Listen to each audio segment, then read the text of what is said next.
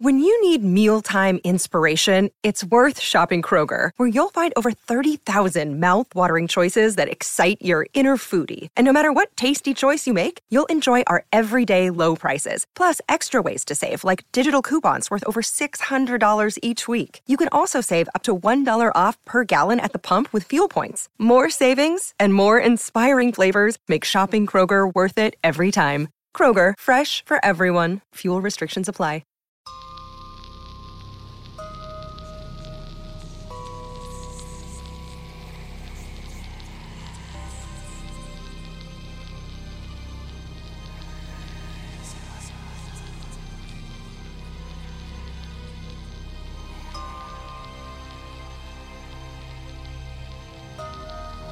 Now from Hollywood, California, the horror capital of the world, the Boulet Brothers, creatures of the night.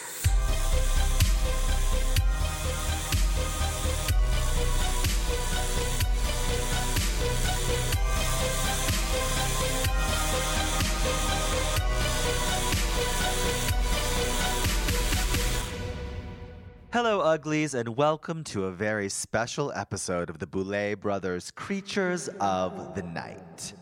We've begun our reign of terror across the country with the official Boulet Brothers Dragula Season 4 World Tour. So this podcast is coming to you from the road, the highway to hell, if you will.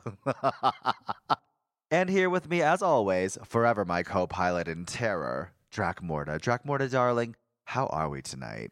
I am doing as well as could be expected here in beautiful Reno, Nevada. Oh. So let's set the stage. We are now high above the Nevada desert in a random casino hotel room on a strange little sidestep of the tour as we make our way to San Francisco. And how weird is it? It's very weird. You can see out over the entire city of Reno. And with that view comes lots of train tracks and factories and lots of beautiful sights. Derelict dead ends. It's the most ugliful view in the Nevada desert. I will say Reno so far has proven to be a place that would inspire a lot of horror movies and action-adventure drug movies. Yeah. It makes Reno 911 and all the comedy craziness that comes into focus, like much more focus. I have been here before, but it has been so many years, and I kind of get it a lot more now. Mm-hmm. So listeners at home, if you hear a difference in our voices or our mics, that's what that's about, aside from the fact that you're having an allergy attack on top of it. Yeah, my allergies are like level 5,000.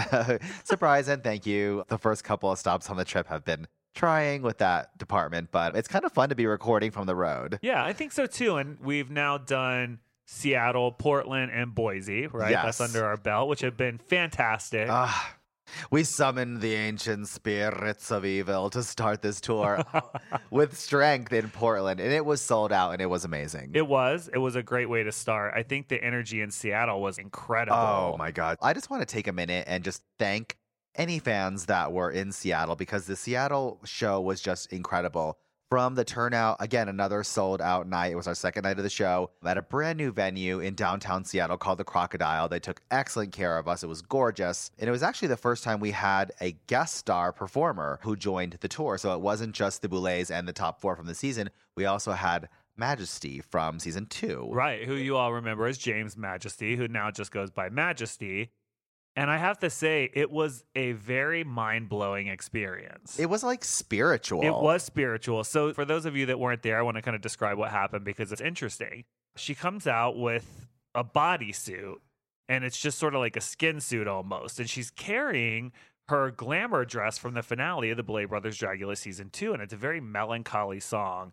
She's carrying it out, and she sort of holds it up and looks at it. She sort of goes through a transformation, right? She shows the dress, she kind of shrugs it off to the side, and she peels her skin off to reveal a second skin, to which the song goes into Royals, which was really interesting, right? I think it really told the tale because James Majesty retracted from the world of performance about 2 years ago and sort of went into, I'm going to say like this inner world of kind of self-exploration and healing, and these are their words. This performance in Seattle the other night was their first time on stage in over 2 years. Right. And it was like this story of almost acknowledging the past, but sort of getting rid of it. And she took that glamour dress, probably one of the most striking glamour finale looks that we've seen, and threw it into the crowd, just like got rid of it, peeled off an old skin, revealed a new skin, and performed to royals and was like pantomiming, put in her own crown on her head. And it was just like this transformative night. And she stage dived and sort of crowd surfed, which was incredible. It was just a really magical moment. For sure. And another magical moment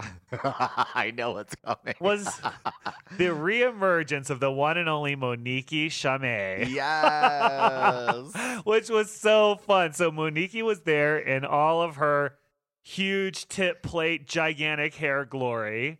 It was fantastic to see her. She was there with my two dads. Yeah, so fun.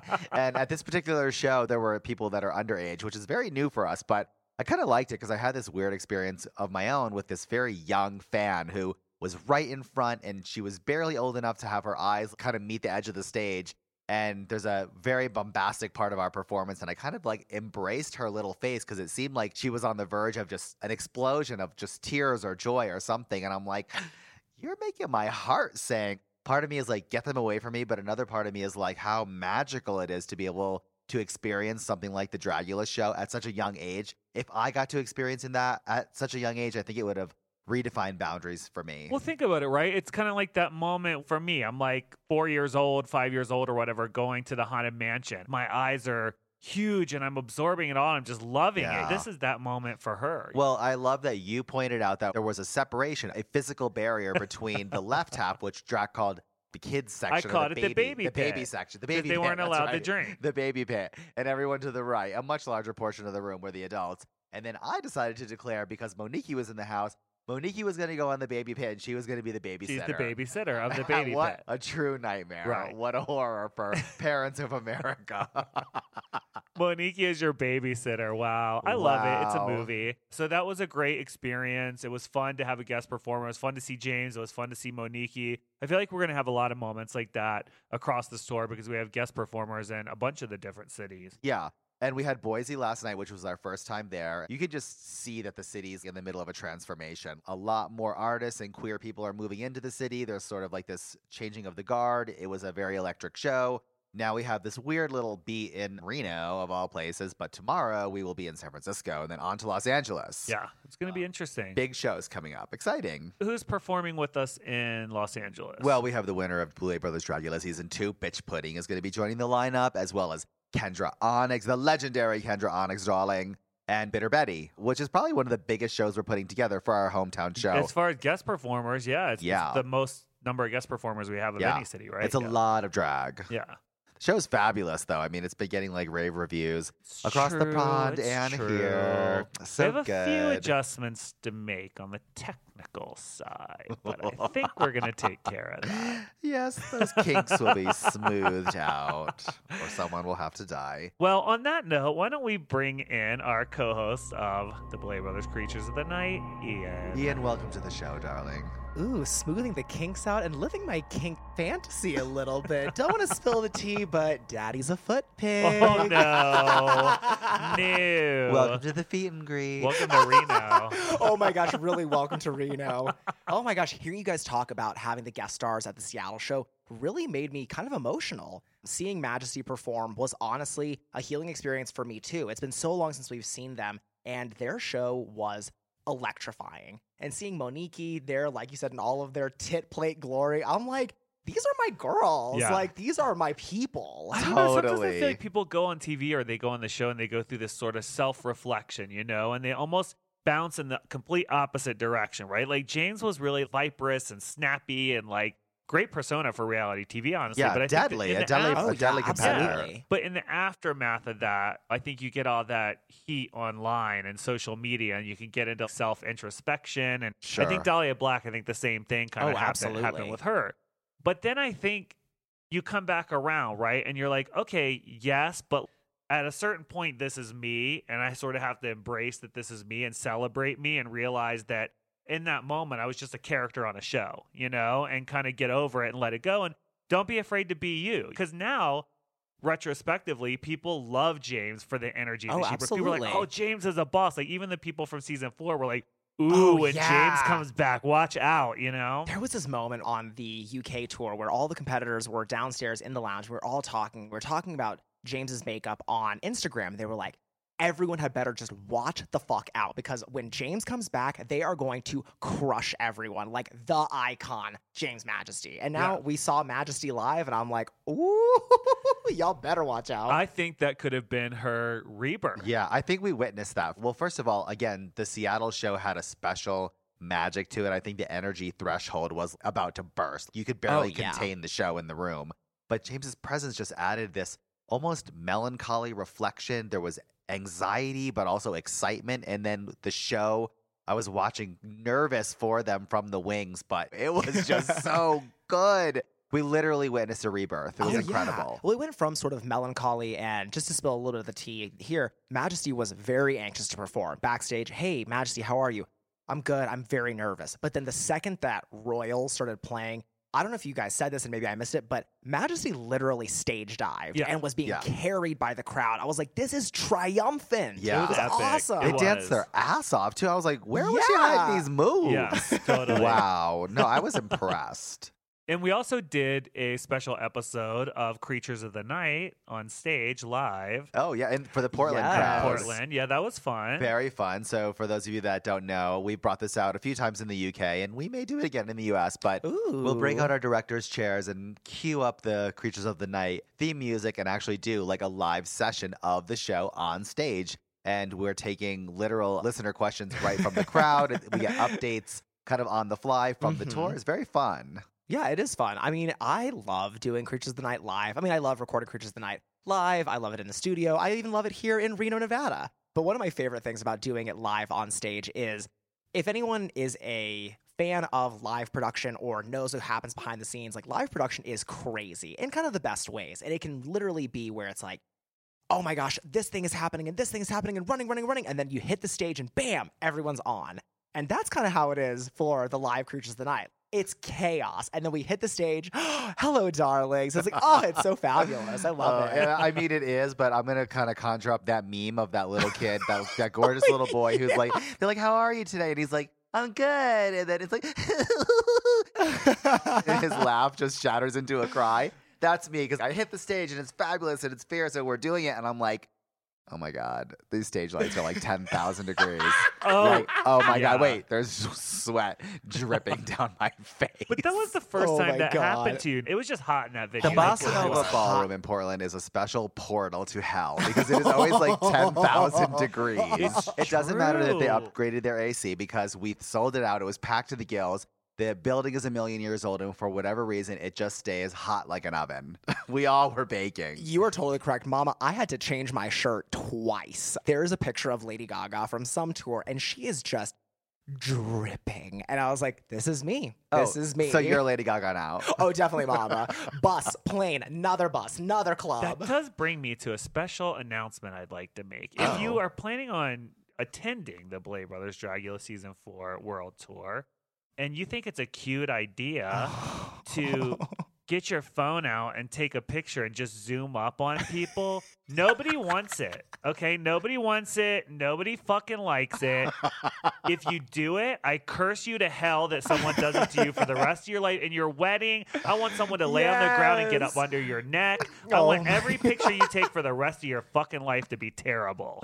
Miss Thing, you don't want it. She don't want What it. is that? You go through all this effort to like paint yourself and look perfect, and you go out and then someone's just like, her, and takes the picture. Just the zoom up. I don't understand it. Someone zoomed up on my fucking crotch and put it on Twitter. Why? Oh, that's It weird. didn't look bad or anything, but I'm like, for what? yes. And they were like, this is my special memory from the show. And I was like, really? That's your special fucking memory? Mama, I think you answered your question right there. You're like, why would you do this? Why would you zoom into my crotch? It's my special memory. I was It was just their like, special memory. God, you know? Anyways, I just had to vent and let that out. I mean, Let it out, girl. Let hide out. Let hide out. it makes me very angry. Well, Ian, on that note, why don't we get some updates from the world of Hollywood and horror?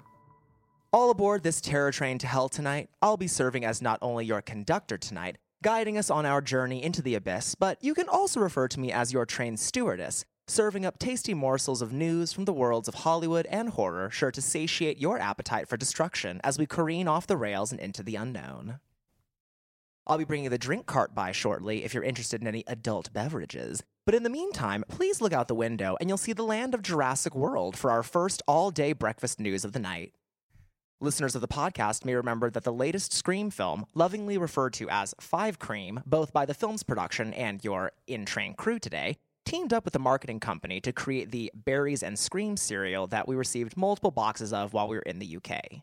Not to be outdone in the breakfast department, General Mills has teamed up with the crew of Jurassic World for a branded cereal to coincide with the release of the new requel titled Trix Trax, which will be available nationwide in the United States this May. Interestingly, this is actually the second time that General Mills has created a cereal for the dinosaur series, with Jurassic Park Crunch featuring dino-shaped marshmallow bites back in the 1990s. I thought Trix Trax was the thing that people followed after Queen Kong. It's not T-Rex tracks? It's Trix, like Trix, Trickster for Kids. Oh, okay. Yeah, they got that little rabbit, with the big-ass feet. Not approved. I'm going to quote Dahlia Black on this one, and they better stretch before they reach for Trix Trax, because this thing she don't want it. I mean, Jurassic Park Crunch sounds cute, but I have a really weird thing with, like, marshmallow cereals. They make my teeth hurt. Oh, I can't do it. I'm like, Is it the sugar? It's like the texture thing. Like, I'm like, oh my God, I might as well be in, like, some sort of fucking dentist nightmare movie. I'm like, It's true grit. It's very gritty. oh God, I want to spill your tea so bad. Go ahead. I mean, look, I thought we okay, on a previous podcast, I know we talked about cereal. And I thought we were talking about Count Chocula and Frankenberry and stuff. And we said, don't bring us cereal in the meet and greet. I don't know why we said that. Well, of course we got cereal in the meet and greet. A lot of times in the UK, yeah. And it was this particular kind. And when you open the lid, it screamed. I was so busy. I just wasn't thinking. I was like, why do they keep giving this to us? And so we had like a ton of it on the tour bus. And then when you just said that, I was like, oh, that's why we got that cereal. Oh my God. This is so funny because for listeners out there who brought us the cereal, thank you so much for bringing it to us. But we got like 4 or 5 boxes. And every time we get it, Drac would be like, why are they giving us this cereal? Like, what's happening? It was so great because, I don't know, it was like one of those boxes. It felt like it was haunted, but actually I think it was just barely closed. When we opened the door to the lounge, it would scream. And it was so fun. Because it was like the pressure would change and it would open the boxes. Yeah. Oh, that was the thing we didn't realize is that the cereal box screamed when you open it. So we're like, oh, cool. Like, what are we going to do with 5 boxes of cereal? But then I opened one. I was like, oh, I want to try it. And it screamed and it scared the shit out of me. It's so I was cute. like, ooh. It was cool to get. It makes for a fun office souvenir. I'm glad that everyone brought it to us. But yeah, at first I was like, what is going on? I also had too much of it. I got sick. We will be dimming the in-cabin lights and beginning our creature feature movie review shortly, but in the meantime, our first-class passengers can look forward to these newly announced sequel announcements, while those of you with standard fare can continue to shovel coal into the infernal furnace that powers this steam engine to sin. CinemaCon brought us tons of news this week, with The Nun 2 being officially announced during the Warner Brothers panel. Absent from that announcement, however, was the casting fate of the titular nun, which thankfully was just revealed earlier this week on Instagram to be none other than the demoness and friend of the show herself, Bonnie Aarons. Yay! Love her. I'm so excited. I'm so happy they're making The Nun 2. And I'm so happy that Bonnie is going to return. Me too. I remember when it officially got announced, the three of us were talking. We were like, but where is Bonnie? Are they going to bring her back? And I'm like, there's no way they can do it without her. I don't think they could do that movie without her at all. No, she is the nun. She Just is like the Robert nun. Englund is Freddy Krueger, Yeah. Bonnie Aarons is the nun. Absolutely. I don't know if you guys saw, but the person who is writing The Nun 2 is the writer of *Malignant*. Nuh-uh. Oh, yeah. So maybe she has a fighting chance to be amazing. Oh, totally. Oh, you did a rewatch of *Malignant* on the plane recently. Oh, yeah, it was so good. It's fun to watch it the second time because you can pick up a lot of the context clues that lead you to the crazy reveal and all that. I know that Nun wasn't like the most popular horror movie of all time, but I do think it was successful in establishing a female horror icon. Yeah, which is very rare. Yeah, the marketing was done very well, and people, when they think of the Nun, they think of Bonnie Aarons and all that crazy absolutely. makeup.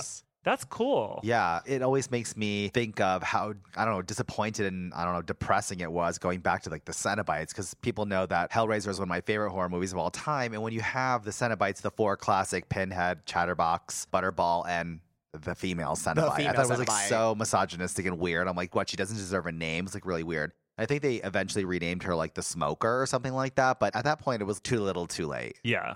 Or not letting Julia take over as Hellraiser. The Queen of herself. Hell. Oh, Yeah. that's for real. Especially after reading The Hellbound Heart, I was like, okay, the Cenobites are neither male nor female. And in fact, they have, I feel like, kind of more of a feminine sort of energy sometimes. Yeah. And then to just relegate one of them to female Cenobite, I was like, that crap. I don't like that. You know, it's probably like some toy maker. You know what I mean? Like, I feel like stuff like that happens in post of movies Oh, where they do like totally. marketing things and toys and figures, and someone's like, what do we call it? I don't know.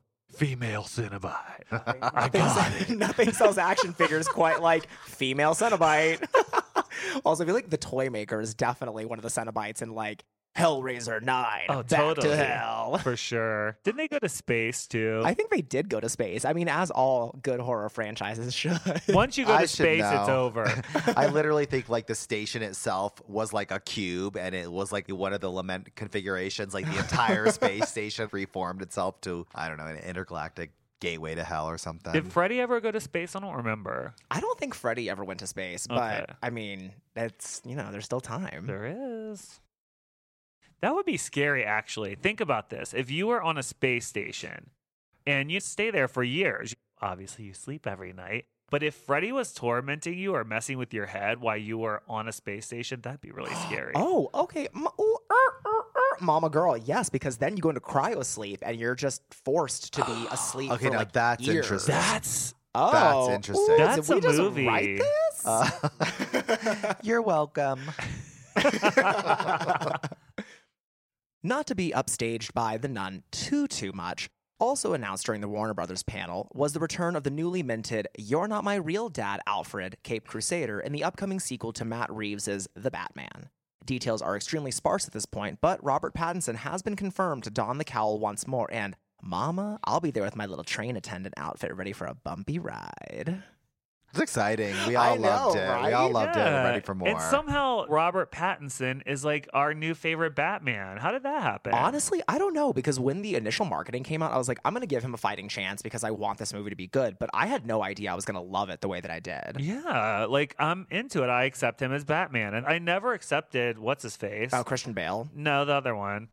Michael Keaton. No, everyone but the one you're the one you Oh, like. Ben Affleck. Ben Oh Affleck. my God. Never. I would just never, no matter how many movies they put him in, I'm like, no. I just want to say this for the record. One, I'm not a foot pig, even though I said it earlier. And two, I don't accept Ben Affleck as my Batman, but Mama, oh God, she is like a double stuffed Snickers in that suit. Oh, she's so sexy. Wow. All right. Well, on that note, we're going to take a quick break. And when we return, we're going to be digging into this episode's creature feature movie review. Stay tuned.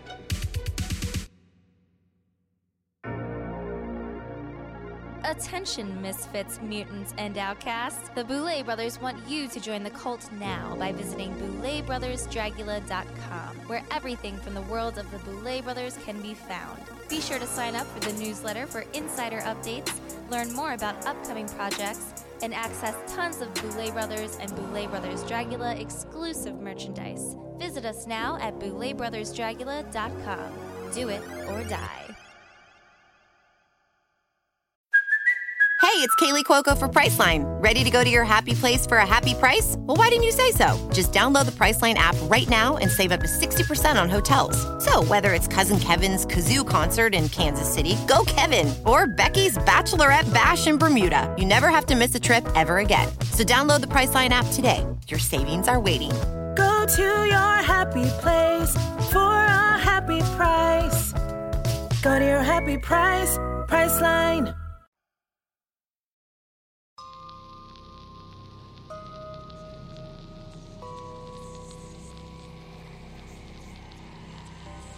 Welcome back, Uglies, and welcome to this episode's Creature Feature Movie Review.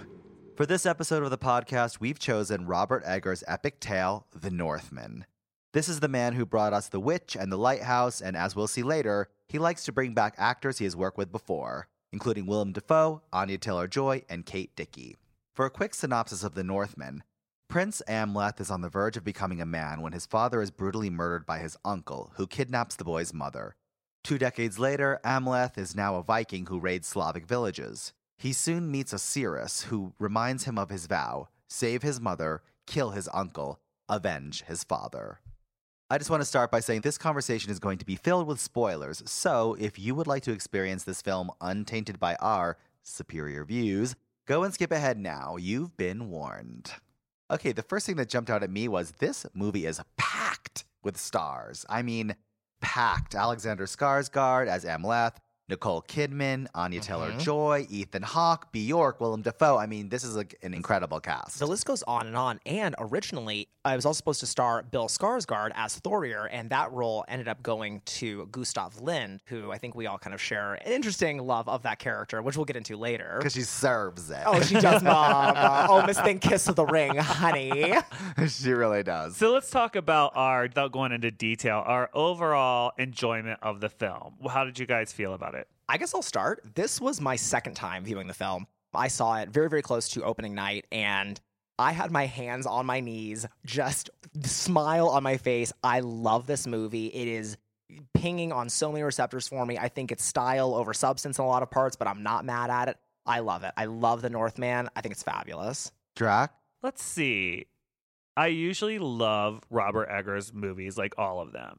And I did like this movie. I did not love this movie. I like the tone of it. I mean, I like this whole new idea of, you know, these sword and sorcery kind of movies, but told from an artistic perspective. Usually it's like really weird middle America, like, hi, it's Willow or it's The Hobbit, you know, which Totally. is like, okay, they're great for what they are. But this is like a more elevated way of telling those stories, I think. Like The Green Knight. Yeah, exactly. And so in that way, I kind of liked it. But I also did think it was a little bit like, here's the same thing again. Here's white guy hero, vengeance story, love interest. It's all about them. I don't know. That kind of, to me, was a turnoff.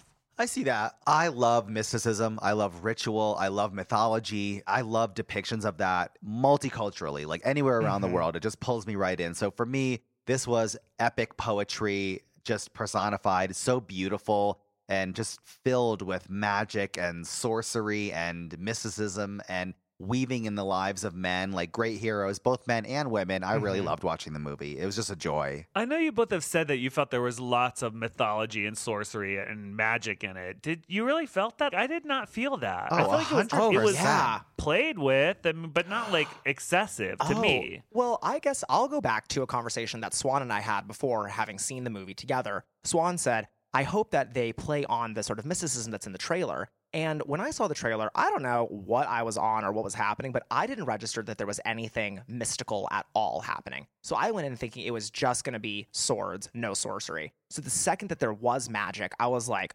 oh my God, what am I looking at? And I just felt like every time they hinted at it or even just kind of very blatantly brought it up, I was just so into it. I just wasn't expecting it. And I think it really sort of culminates in the scene where Alexander Skarsgård as Amleth gets the Nightblade from the Mountain Dweller, and it turns into this sort of like, oh, this is full-blown fantasy for a minute. That seemed like it was happening in his head, really, right? Was it a mental feat?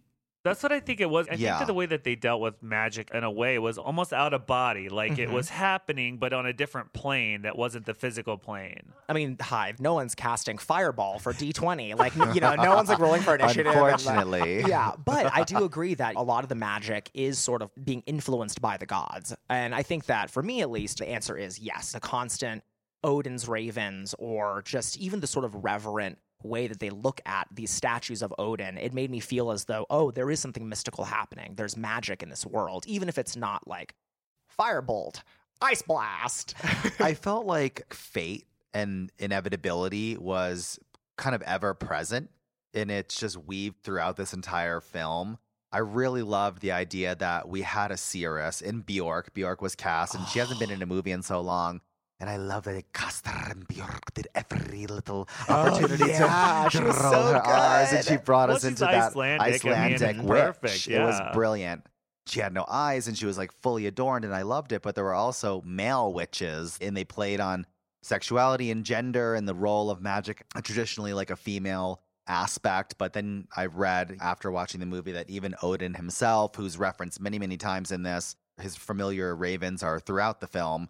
But he also uses magic, so he disguised himself as a woman to learn a woman's art and all this kind of stuff. So I feel like it was in there from Berserker's psychic shape-shifting when he kissed his wife's wound and he had visions, and I felt like magic was part of this movie from the beginning to the end. It was, just maybe not overtly, I guess. It's not hitting you over the head. It's not like the Willow grannies battling each other and, I mean, definitely spells and flipping around. we definitely didn't get the "thou shalt not pass." No, but we did get wind summoning and definite Oh, yeah. I have to tell you the funniest chanting thing. and invocation. That just was Tempestari so lava. hot. When she does that, her husband jumps off, or not her husband, whatever he is, love interest, jumps off the boat. And then she walks up and starts summoning all these winds. And I leaned over to Swan and I was like, she does that and he drowns. Oh, damn. I'm like, your guy just jumped in the water. Are you sure you want to do that right now? And I'm like enveloped by the magic of the movie, and Drac leans over and goons me out. I'm like, get out of here. I was going to say, but was it scary? We've seen horror movies from Robert Eggers, and we've seen movies like really laden with witchcraft and sorcery and this underlying insanity and stuff like that from The Lighthouse. But was this movie scary? I would say that this movie is scary in a way that I wasn't expecting, in that as a viewer, it's never scary. I don't think that there's anything in the movie that is scary for me as a viewer. However, I was transported into kind of the minds of Fjolnir and of these people who live sort of in his fiefdom, and they're being hunted by this ghost. It's just the ghost of Amleth. And I was like, this would be a literal living nightmare. Your son is being murdered and everyone around you is dying and you can't figure out what's happening. The Nightblade feeds. And I was like, oh my God, if you were just some regular bitch who was up in the village, like regular bitch trying to like make your bread or whatever, you'd be like, oh girl, Odin is after my ass. When they were like, we give a sacrifice to the gods to protect the village. And I was like, okay. And then they then had it's a girl her. hogtied. I was like, oh. What did you think it was going to be? An animal. Yeah, like a goat or Yeah, something. animals I played thought such a that huge when role. I just assumed that's what they were going to do. I was like, who are they going to kill? But I to think be was my it, little human sacrifice. I don't know. I was gooped. I was like, oh my God, they're going to slaughter this girl to the gods. I would too was there. when you said, is it a horror movie? No, it's not a horror movie per se, but it's definitely dark. I think it's extremely brutal. It shows the brutality That's of what humanity. I wanted to ask you about. Yeah, what did you all think of the brutality? Did you think it sort of served to enrich the movie, or was it a turnoff? What did you think? Yeah, I think it reminds us the reality of those times where, survival was definitely not something that was given to everybody, and old age was probably a privilege. And raiding camps and kingdoms just switching hands. We learn in this, the main character's father is murdered by his brother. His own uncle kills his father to take over his kingdom. He learns later that shortly after, his uncle was run off by some other random king, and they had nothing to equate his father's death, amounted to nothing. It was for no reason, which makes me think of like, are there really heroes? Like, who tells the story? Is it the winners?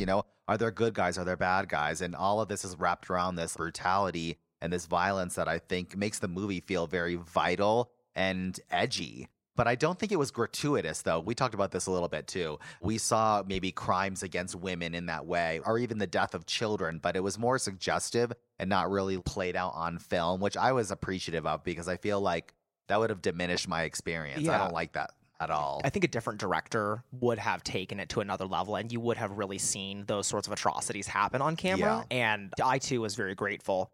To answer your question, though, Drac, I looked at the violence and the brutality of this movie almost in the same way that I would view, for video game fans, there's a game called The Last of Us 2, or for real fucked up horror movie lovers, the movie Martyrs, where the violence and the cruelty almost gets to a point where you start to look at it and you're like, is this almost like to a point where I can't handle this anymore? Like, I think that it is gratuitous in some parts, but I don't think that it is without its beauty. Like, it's so beautiful to look at and it's so gorgeous. I had to remind myself sometimes, I'd be looking at it, I'd be like, I love this movie. It's so beautiful. And then I'd look at what's happening. I'm like, oh my God, this is just ghoulish looking. Yeah. It's kind of a push and pull that I really appreciated. I thought it was well served too. I think too, I agree that it served its purpose and it wasn't gratuitous. So I think it was successful. But one of the things you mentioned that I wanted to talk about was, and this is one of the things that I had a problem with the movie about, the idea that here's this guy and it's all about him. Someone killed his dad and now he's going to go get revenge, and it's that simple for him, right? And along the way, as we see, he joins this tribe of berserker men who he's then with, and they drive past these two people fishing and they just shoot them and laugh, and that's nothing to them. And I'm like, you just created yourself. Yeah. You know what I mean? And that happens many times during the film. Oh, yeah. That's what I think grates me a little bit, right? Because it's about this, like, I'm white hero guy. Of course, I'm the main character in this movie. But how many people along the way did you create those versions of yourself? And it just sort of doesn't necessarily get addressed. I don't know. If you follow the story along, you're led to believe that he's going to be vindicated. He's completely validated by his need for revenge and this burning fire to the point where he feels like he's not even alive. He's just driven by this vengeance because he said something along the lines of, when my vengeance is quenched, I'll let you know how I feel about living. So he's kind of in this state of undeath. There's another character that's literally undead. The Mountain Dweller. The Mountain Dweller who guards the sword, who literally is like an undead character. So it's kind of like an interesting parallel there. But what was the question? Okay, this Olga the Birch Forest character, why couldn't it have been about her? She obviously got captured and taken there too. Like, it could have been her story. Why does it have to be like, I'm white guy, I'm the muscle white guy hero? Like, why? Like, we've seen annoying, this so many though. That's times. just annoying because it's not about her. It's about him. Like, Well, it's his tale. but I What's think interesting about it, though, is that you're Don't give your hand symbols. You tried to give me the fucking, what's it, Three Stooges earlier, and I'm not having it. Tempestari Lightning. What's interesting about it is you're led to believe that he's on this noble quest to get vengeance on a wrong that was done to his family. And then you learn that his mother is literally a viper who orchestrated the death of his own father. And I think the lesson is it's all about perspective. As a child, he sees this atrocity against his own family and he writes this destiny in his mind. And then he learns that all the driving force behind that destiny was a complete illusion. His mother orchestrated the death and this whole twist of his own fate. Sure. I'm just saying, I feel like we've seen this main character 10 gazillion times, and I'm just eager to see some that are represented by something else. You know, I will agree with you that I think it would be nice to see films where women are at the center or where characters of color or actors of color are at the center. However, I will say that I think that the big takeaway of this film is that toxic masculinity and masculinity is just ridiculous. Like, it drives men to do these crazy things and to go on these quests of vengeance. And I think that you kind of can't tell the story of toxic white masculinity being horrible and toxic and just consuming them without having a toxic white guy at the center. I think as queer people, that may be our takeaway, but I guarantee you a lot of just regular straight guys would not have that takeaway from that movie at all. They would just be like, this is a celebration of it almost, and this guy comes and gets vengeance, and like, it's not gonna sink in, you know? I think maybe you're right because, hi, I'm not a straight white guy. I mean, spoiler alert, not a straight white guy. You're fired. I know. Oh God, I'm sorry, everyone. So I think that I do have the reading that I presented. However, I think that one of my favorite things about this movie is that it doesn't hold your hand and say, okay, and so now here's the wrap up of the plot.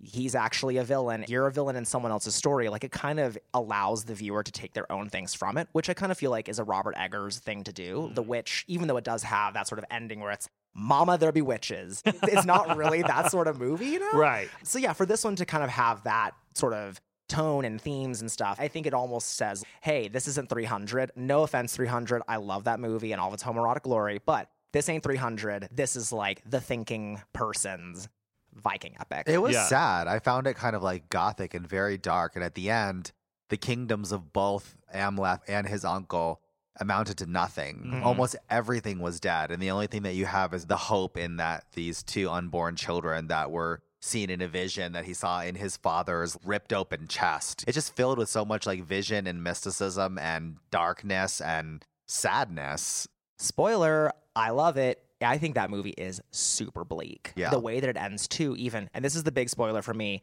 the film ends with Amleth on his way to Valhalla, but never really gets there. Like, the film cuts out right before he enters the gates of Valhalla. And for me, I'm like, oh, so he never even gets there. This whole quest was for nothing. Wait, what do you mean he didn't get there? I think that's what people talk about when they're like, oh, the ending is shocking because he's riding on the back of the horse and the Valkyrie is taking him to Valhalla. Yeah. However, he doesn't reach the gates. What happened? The film cuts off before.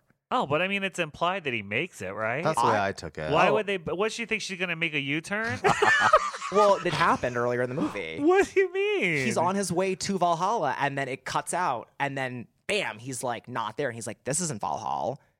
So I was like, oh, she's denied wait a minute. entry. I have to. Let me Oh, tell you you gotta what tell the happened. story. No, you don't even know what happened. Let me tell you. So I had to run out and use the bathroom in the middle of the movie, okay? So I went out, and I wasn't paying attention when we came in where we were. So I come back, I'm like, this is the right theater, right? So I come back in, and I sit down. I, like, jump back in the seat next to you, and I lean over to talk to you. And it's some other guy, and he's looking at me like gagged. He's like, what do you do? Like, I shocked him because it was not a very crowded theater. So then I was like, oh, my God. I was like, oh, I'm sorry. And I got up, and I see the horse, and I was like, is this the right movie? I was like, what's happening? So I go outside, and I look, and there's a sign that says Fantastic Beasts. And I was like, oh, maybe I went to the wrong movie theater because that scene didn't look like it was from the movie. So I go back in. Ian saw me standing there, and I didn't see him. And so I'm standing there like an idiot watching the movie. I'm like, is this the right movie or not? Oh, no. So maybe I missed that part, which would have helped me understand at the end that maybe he didn't make it to Valhalla. Well, first of all, that is hilarious. It would only happen to you. Secondly, I did see that part because I never miss 1 second of the movie. But I thought that the shocker that people were referring to was, what do they call it, like a double death? Yeah. I mean, it's like that was an overkill, which is like, gagged. it ends all bloodlines. Then you find out he has kids. But, you know, it's like, wow, it's just like this bloody, naked sword fight on a volcano. Which I'm like, every movie should end like that because I kept thinking of Star Wars.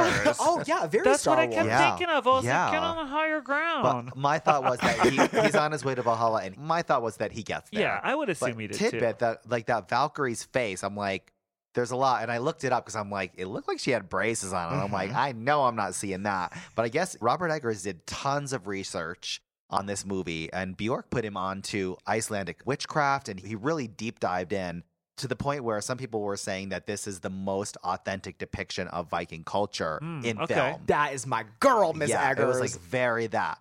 Those lines on her teeth were traditionally from the dental records of like bodies of the period. They carved lines in their teeth and filled them with colors and metals and stuff like that. So it was very interesting. But she also had the depiction of swans on her helmet, which was said that Valkyries would shape about Bjork's Grammy outfit, right? Yes, exactly. It was a reference to Bjork's Grammy outfit. And also Valkyries were said mythologically to shape change into swans, which I thought was cool. I think we would definitely recommend people, if you like The Witch, if you like The Lighthouse, you will like this film. It is visionary. You might not be a fan of Viking mythology, but it's a very, very cool story, steeped in mysticism, like I said, like epic poetry. Viking mythology is super interesting. If anyone at home wants something new to look into, definitely look into that because it doesn't get as much play as like Greek mythology for some reason, but I find it to be super interesting. Well, that's it for this episode's Creature Feature Movie Review. We're going to be reaching into our bag of listener mail to answer some of your burning questions, but before we do, it's time for a quick break.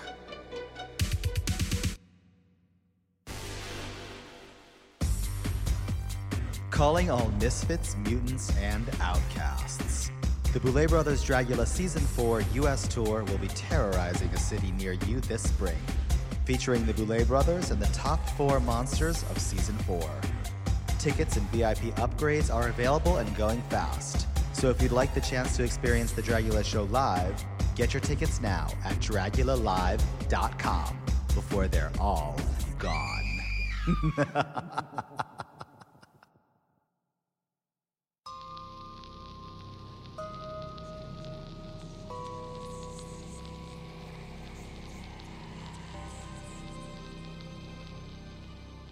Welcome back, darlings. It's time we visit our mailbox, retrieve your inquiries, and answer some of our listener mail.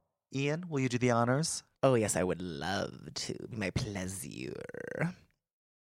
Luke from North Carolina asks, in Season 1 and Season 4 of The Boulet Brothers Dragula, it is implied by multiple contestants that Melissa B. Fierce and Sigourney Beaver aren't, quote, Dragula enough because of their focus on glamour aesthetics, and online I often see fans of the show view the 3 major tenets as filth, horror, and everything else. I was wondering how you personally feel about glamour and, quote, glamour queens, since personally, Melissa is one of my favorite queens from the show, and I thought she embodied Dragula and what it means. And I also feel that the two of you embody glamour in such a commanding way. I don't know why anyone would think that glamour is less significant than filth or horror. Like, it's drag, filth, horror, and glamour. So, of course, we think glamour is just as important as the others. I think, too, the whole show, as we've said before, is kind of based off of our drag, and I like to think we're pretty glamorous ourselves. And it's not rhinestones, all right? That's not what glamour is. Glamour is about poise and a little bit of sophistication and things like that. And so that comes through in drag and the way that you hold yourself, I think. That's part of our image, and that's part of the image of Dragula.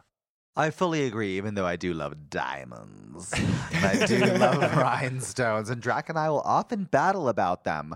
But I do say, yeah, glamour makes up a lot of our mystique and a lot of our aesthetics, just as much as anything else. And I think it might be difficult to pull off monstrosity in a horrific visage built upon the aesthetic of glamour. It's Right. not an easy thing to do. No. So I think people often shy away from it, or it can be likened to other more common manifestations of drag, I guess, but it's just as important as any of the other aesthetics for us. A great contestant of Dragula has to have the ability to do all. They don't have to necessarily live and breathe all of those tenets every day, but they have to be able to pull it off if they need to in a pinch, right? For sure. Yeah. In reference to Melissa specifically, I do think she embodies Dragula. Even though she may not live in that space in her drag career very often, she is the embodiment of the deadly beauty queen. She's Right. cutthroat.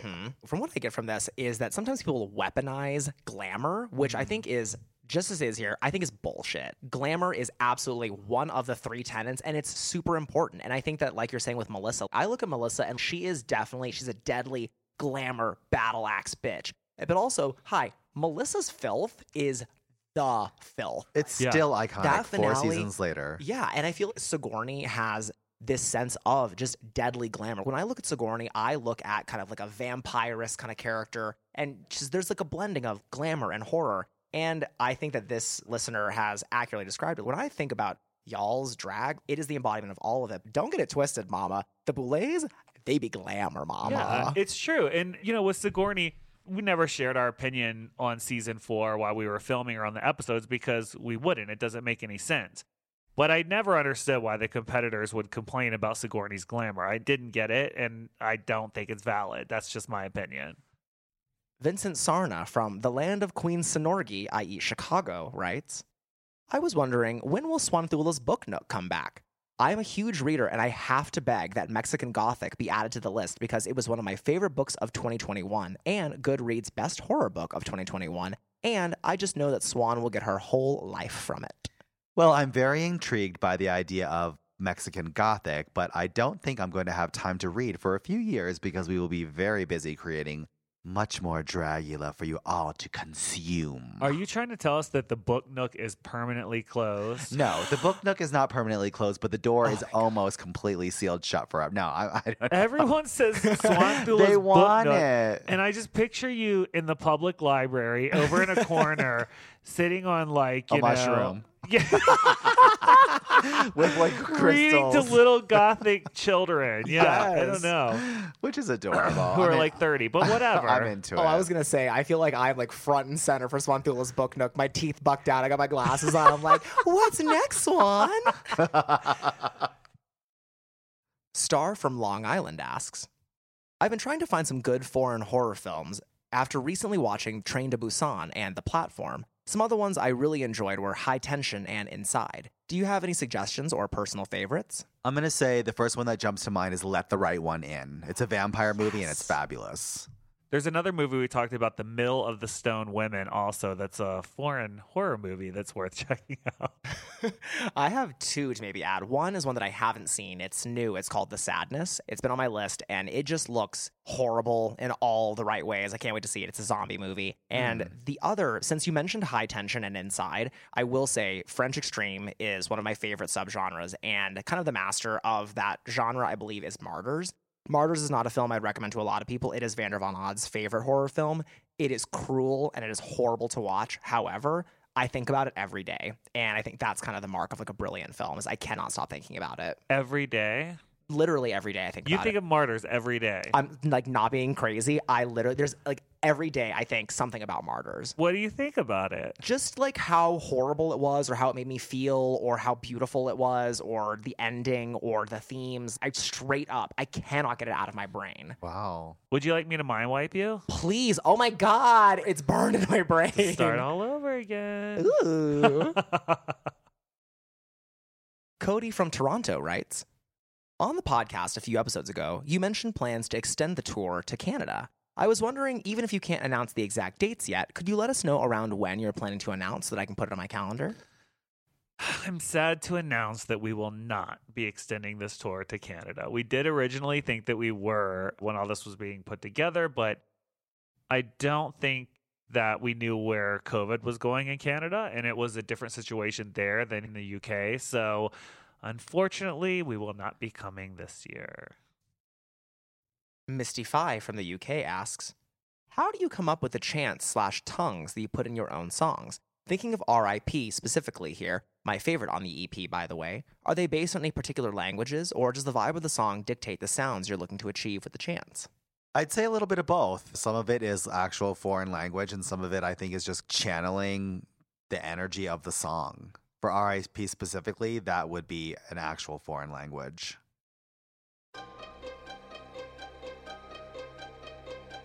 That's all the time we have for this episode. Thank you all for writing in.